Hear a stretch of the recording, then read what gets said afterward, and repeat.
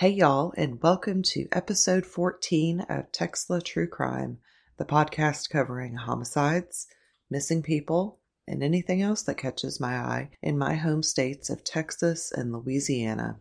I do try to watch my language, but a swear may slip out now and again. The sources that I used to write this episode are listed in a Google Doc that I will link to in the show notes. The subject matter is definitely not suitable for children. And as many times I do, I have my wonderful Schnauzer mix Sparky in the room. He is making his little doggy noises, and so if you hear that, that's just him. This is his house.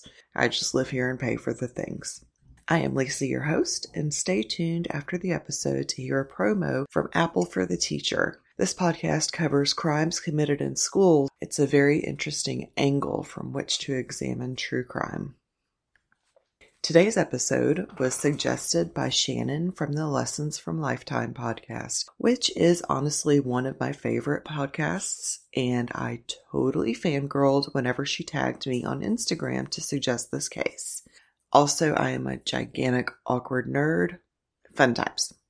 In a note initially on social media, I said that I would skip this week and release this episode on November 2nd. But as I was writing it, I realized it is a great case to cover in two parts. So today we are going to talk about the victims of the serial killer Derrick Todd Lee.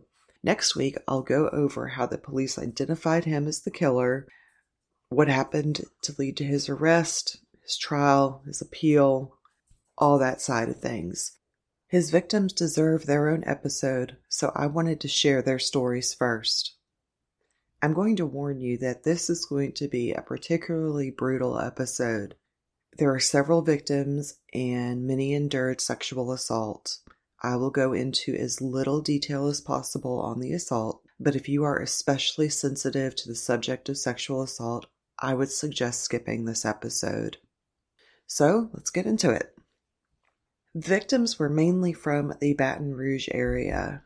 I know we've kind of been all around Baton Rouge, but we haven't had an episode that took place in the capital city itself. Baton Rouge, which is French for Red Stick, and I'll tell you how that came to be in just a second, is first and foremost home to the Tigers of Louisiana State University, otherwise known as LSU, so go Tigers. Whenever settlers came to the area, they noticed a red stick in the ground that was kind of marking the boundary between the area where different Native American tribes had land, so they just started referring to the area as a Baton Rouge. Okay, so remember when we talked about the Atchafalaya Basin? It's that big swampy area, kind of western central Louisiana with the big old long bridge that you have to drive over. Well, Baton Rouge is just a bit to the east of the end of the basin, just across the Mississippi River. There's a large bridge that goes over the Mississippi that is steep and honestly a little terrifying to drive over sometimes. But as tall as it is, the governor at the time it was constructed, Huey P. Long, made sure it wasn't tall enough to let the giant oil tankers through. And so because of this, Baton Rouge had to be the farthest north that these giant tankers could go, so they had to stop and do their business in Baton Rouge instead of going further upriver. So in addition to the petrochemical industry, Baton Rouge is a very popular location to film movies. Captain Marvel and Pitch Perfect are just two examples of many. The entire Baton Rouge metropolitan area has about 834,000 people, with the city itself having a population of a little over 227,000 people. So let's go ahead and get into the meat of today's episode. His first victim, or his first known victim, was Randy Mabrour. She was born on March 18th, 1970, and in April of 1998, she was 28 years old and worked at Synergy Healthcare. She'd been divorced since 1996 and lived with her son Michael, her 3-year-old who was the absolute center of her life. And although she and Michael's father were no longer married, they got along well and shared custody of Michael very amicably. So on April 18th, she and Michael went to go rent a video, and they got home about 7 p.m. that evening. She lived in a house on Saul Avenue in Zachary, Louisiana. Zachary is a small town with about 11,000 people, about 16 miles north of the city of Baton Rouge. Randy and Michael spent the evening watching Disney movies. It would be their last night together. The next day, her son Michael wandered over to a neighbor's house where another young boy lived. Kathy Morris, the neighbor, walked over to Randy's house to make sure it was okay with her that the boys played. She was mildly concerned whenever Michael said, "Mommy's lost. I can't find her," but not all that concerned. Maybe they were just playing hide and seek. She knew Randy would never leave Michael alone. Kathy walked into the house, saw some blood on the kitchen floor, but just thought maybe she had cut herself while cooking. Then she walked into the living room, where more blood was on the floor. Finally, she walked into the bedroom, where copious amounts of blood were on the bed. Kathy took Michael and had her husband call the police. In vain, they all tried to find Randy. The house showed no signs of forced entry, but had clearly been the site of a massive struggle. Police investigated her ex-husband, Michael Sr., her other admirers. Nothing came of it.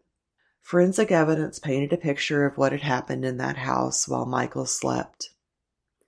Randy had most likely been raped, beaten, and stabbed. Her body has never been found. Little Michael is now 24 years old, and I hope that one day he will be able to lay his mama to rest. The next victim is Gina Wilson Green.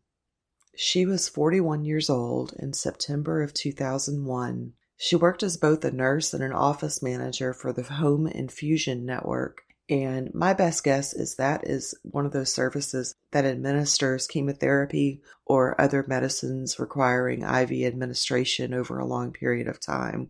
I guess it's kind of like a specialized home health service.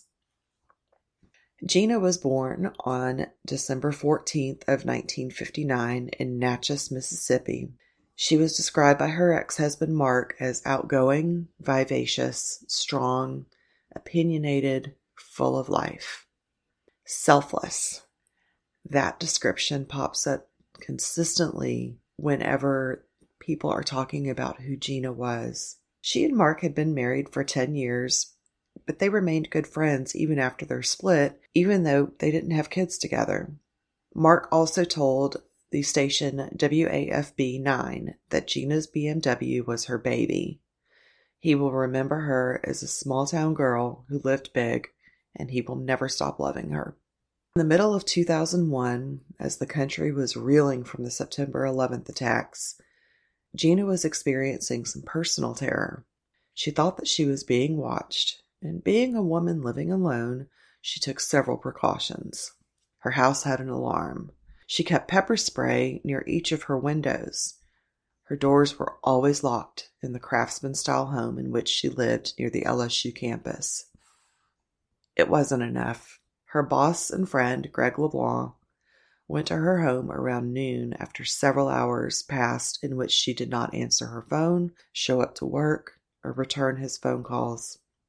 When he got to her house, he looked for the spare key that she usually kept under the flower pot on her patio. It wasn't there, but one of the house doors was unlocked. He walked in, calling out for Gina and receiving no response. He then looked into her bedroom, and on September 24th, 2001, the outgoing, vivacious, strong, opinionated, full of life Gina was found dead in her home. Greg knew she was gone as soon as he touched her cold, stiff hand. He immediately contacted the authorities, and the coroner determined that she had been vaginally and anally raped and was killed by strangulation. Her purse and cell phone were missing. The phone was located in an alley elsewhere in Baton Rouge several weeks later. Ex-husband Mark thought that maybe a painter that they'd had trouble with when they were married was somebody worth looking into. In fact, just before her murder, they had been in court with the painter.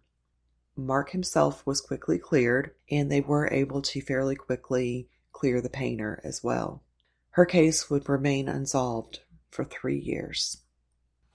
In 2002, 21-year-old Geraldine DeSoto was a brand new graduate of LSU.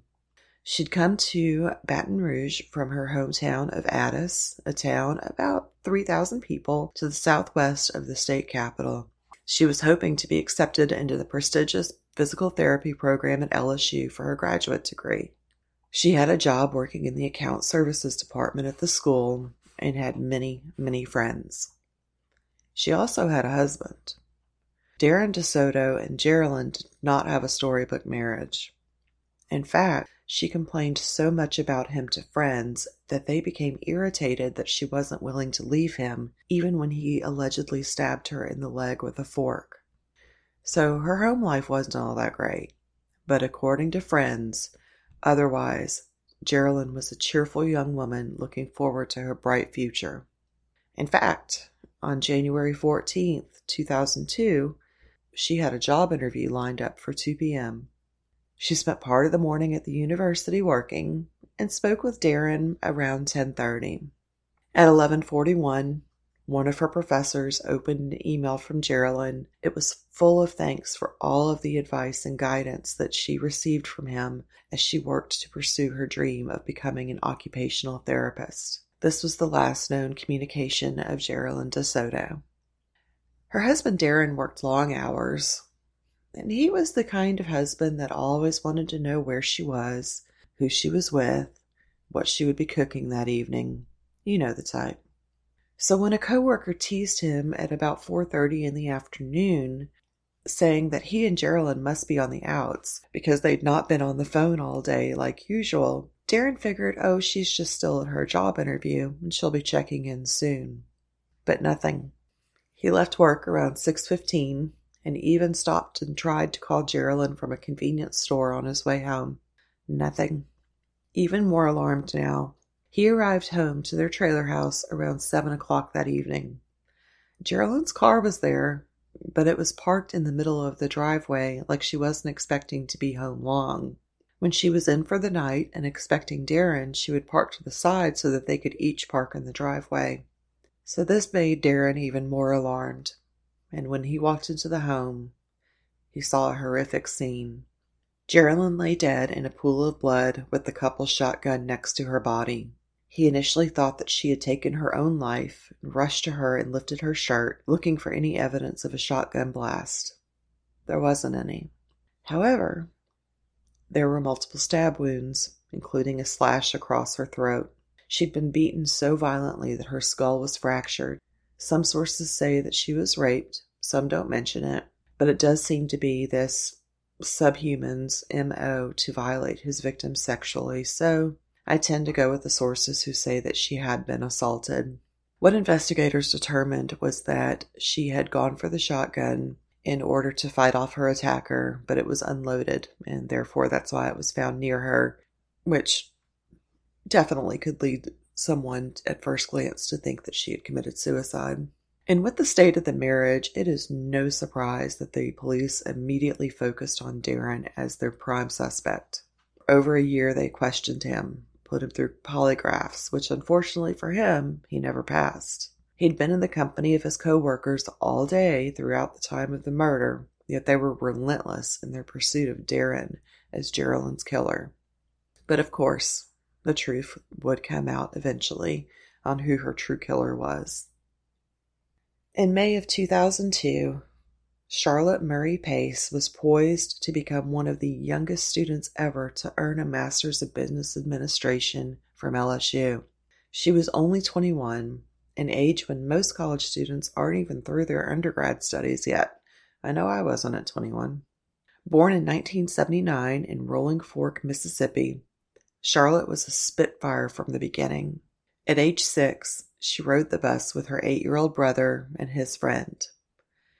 As it happens all too often, there was a bully on the bus. He picked on her brother John, his friend Matthew, and then he made a big mistake. He picked on Charlotte. When they got off the bus that day, the fearless little girl formed her hand into a tiny fist and popped that little brat one. He didn't pick on her again. She attended Millsaps College in Jackson, Mississippi before moving to Baton Rouge to pursue her MBA in internal auditing. She was fierce. She was smart. She was determined. On May 31st, 2002, she was at her new apartment. She and her roommate had only lived there for 2 days. And ironically, the house she had moved from was 3 doors down from where Gina Wilson Green had been killed the year before. Charlotte was happy that day. She was working with the LSU Alumni Association for the time being, but would be moving to Atlanta later that summer to start a job at the big accounting firm of Deloitte & Touche. After work that morning, she washed her new-to-her 1999 BMW and went home to wait for her roommate, Rebecca. She and Rebecca were heading to Alexandria for the weekend to attend the wedding of a former roommate. I'm sure Rebecca was thinking about a weekend of fun with friends when she got home at 2 p.m. But everything changed in the time it took her to open the door. She found Charlotte laying near her bed, nearly naked. Rebecca saw dozens of small holes to her body and observed that her throat had been cut. The copious amounts of blood told the story of the horror that had transpired. Blood was in the kitchen, in the hall leading to the bedroom. In the bedroom itself, blood was on the furniture, the floor, and it soaked the bed. Charlotte, the fierce little girl at the bus stop, had fought for her life with everything she had. Rebecca couldn't find the girl's cordless phone, so she used her cell to call 911 and stopped a passing police car. Police determined that she had likely seriously injured her attacker in the struggle for her life, so good for you. The coroner determined that she had been raped, beaten, and had suffered more than 80 stab wounds. 80. Some were made with a flat-bladed screwdriver, some with a knife. He'd used a clothes iron to bludgeon her. No suspects were immediately named, but investigators were able to collect a lot of forensic evidence thanks to the fierce battle that Charlotte had with the attacker. These DNA samples were relatively quickly found to be consistent with samples from the other unsolved rape murders in the area, but it didn't come in time to save 4 more women from the clutches of this monster. Okay, guys, spoiler alert. This next victim, she lives. We've got a lot more terrible things to go through, but I am so happy to report that there is one good news ending in this destruction, is the only word I can think of. So on July 9th, 2002, Diane Alexander opened her door to find a man asking for directions. She lived with her family in a trailer house in Breaux Bridge, Louisiana. Breaux Bridge is quite a bit west of Baton Rouge on the other side of the Atchafalaya Basin. A fun Texla fact, Breaux Bridge is also where my family would stop when we were going between New Orleans and Southeast Texas before we moved permanently over to Texas.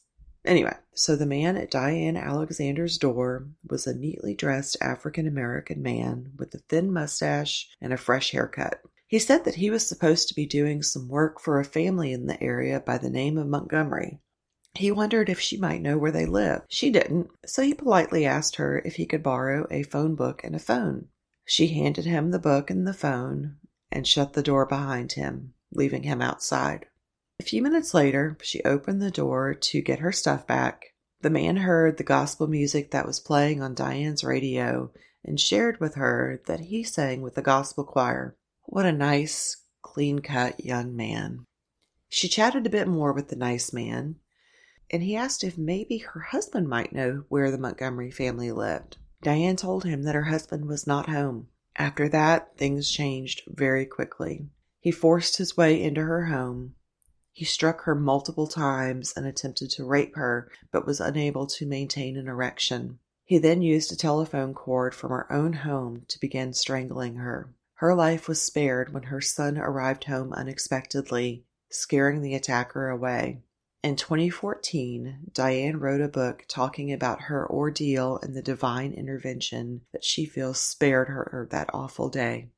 She was also instrumental in identifying Derrick Todd Lee as the killer. 3 days later, on July 12, 2002, Pam Kennemore was abducted from her Baton Rouge home. Pam owned and operated an antique store in Denham Springs, which is a town just a bit to the east of Baton Rouge. According to her obituary, Pam was born in 1958 in New Orleans, where she lived in Metairie before relocating to Baton Rouge. She was a wife and a mother, and had also worked as a realtor, a mortgage representative, and she volunteered frequently at her church, Parkview Baptist. That would be where her funeral was held. 4 days after her disappearance, her body was found near Whiskey Bay, an area in the Atchafalaya Basin popular with people who have things to hide. July in Louisiana, as you might imagine, is miserably hot and humid. Even after just 4 days, decomposition had already progressed to the point that she had to be identified by dental records. Even so, the coroner was able to determine that she had been beaten, raped, and had her throat slashed. The telephone cord from Diane Alexander's home was found near her body. A silver toe ring that Pam always wore was missing, believed to be taken as a trophy by the sick bastard who took her life. All of these victims' stories detail the utter lack of respect for humanity that the killer possesses. This victim just absolutely shatters my heart. Ternisha Dene Colombe was born on April 9th, 1979 in Lafayette, Louisiana. Lafayette is in western Louisiana, deep in Cajun country. Her family called her Dene. She loved to read and dreamed of traveling. She also loved serving her country. She had served 2 years in the Army and was planning on joining the Marines next. Her mother, Verna, died in April of 2002, right around Dene's 23rd birthday. 7 months later, tragedy would strike the Colombe family once again. On November 21st of 2002, Dene was visiting her mother's grave. The grieving daughter was abducted from the cemetery in Scott, Louisiana, which is a small town in Lafayette Parish. Her abandoned car was found the next day in Grand Coteau, prompting her family to report her missing. On November 24th, she was found in a wooded area by a hunter, 20 miles from where her car was found. Her pants were missing and were later found near her body. She had been sexually assaulted, and she had been beaten to death. Blood evidence indicated that she had been dragged to her hiding place. She was survived by her brother Sterling Colombe Jr. and her father Sterling Sr. She now shares eternity with her mother. I know everything I've lined out so far is incontrovertible proof that Derrick Todd Lee was an absolute monster. I don't know how that much evil can reside in a person. But reading about Dene being taken while spending time at her mother's grave just really pushes it over the line for me. The next victim was 26-year-old LSU graduate Carrie Lynn Yoder. She was born on November 6, 1976 in Highland, New York. She majored in biological sciences at LSU and planned to pursue her doctorate. According to her family, Carrie was a woman who marched to her own drummer, loved to travel, and knew how to protect herself. On March 3, 2003, Carrie Lynn Yoder went grocery shopping with her boyfriend at Winn-Dixie. He left her at her apartment around 5 or 5:15, and police are confident that she remained in her apartment until 7:45 or so that evening, but they weren't able to put together an exact timeline between that evening and March 5th when her boyfriend reported her missing. Police opined that if she had been abducted, he must have entered through a window or sweet-talked her into letting him into the apartment. Her parents, who were living in the Tampa, Florida area, were notified of her disappearance. They would not have to wait terribly long to learn Carrie's fate. On March 13th, a crawfisherman found her floating face down, partially clothed, very near the area of Whiskey Bay where Pam Kennemore had been discarded. She had been beaten, raped, and died of asphyxiation. Police theorized that she had been thrown from the top of the bridge. She is the last of Derrick Todd Lee's known victims. LSU awarded her a posthumous doctoral degree 5 years after her death, which is when Carrie would have finished that program. Her parents accepted the degree and created a memorial scholarship named for their daughter. I cannot even begin to imagine the pain that these families face. After I go over Lee's background, the investigation that led to his arrest, his trial, etc. next week, I'm going to list all of the positive things that these amazing people have done in memory of their loved ones. More and more, I am in awe of the strength that victims' families have when they're going through the most horrific, tragic time in their lives. Normally, this is where I would share a heartwarming story or something funny, but today I just want to reread the names of the victims. Don't forget them. Randy Mabrewer, Gina Wilson Green, Geraldine DeSoto, Charlotte Murray Pace, Diane Alexander, Pam Kennemore, Danae Colombe, and Carrie Lynn Yoder. If you would like to get in touch with me, I'm on Facebook at Lisa Texla, Instagram at Texla True Crime Pod, Twitter at Texla True Crime, and email at texlatruecrimepod@gmail.com. Remember to stick around for a promo from Apple for the Teacher. Leave the world a little bit better than you found it today, and always, always, always watch out for motorcycles. Bye, y'all. Hello, everyone. Let me tell you about the Apple for the Teacher podcast. I'm Anna Thomas, a teacher and your host. So you're probably thinking it's about reading, writing, and arithmetic, right? Well, think again. It's a fresh take on true crime, where you wouldn't expect to find true crime. In schools, yes, schools. You will hear tragic and shocking stories that I have uncovered in my own profession. You'll hear about murder, abduction, hijack, misconduct, student disappearance, suicide, kidnap and ransom, and much, much more. So if you're looking for something a little different in the true crime genre, then Apple for the Teacher is for you. You can find the podcast on iTunes, Spotify, or wherever you download your podcasts. So join me as I present People Behaving Badly, the Bad Apples. Looking forward to seeing you soon, but until then, remember to be a good apple.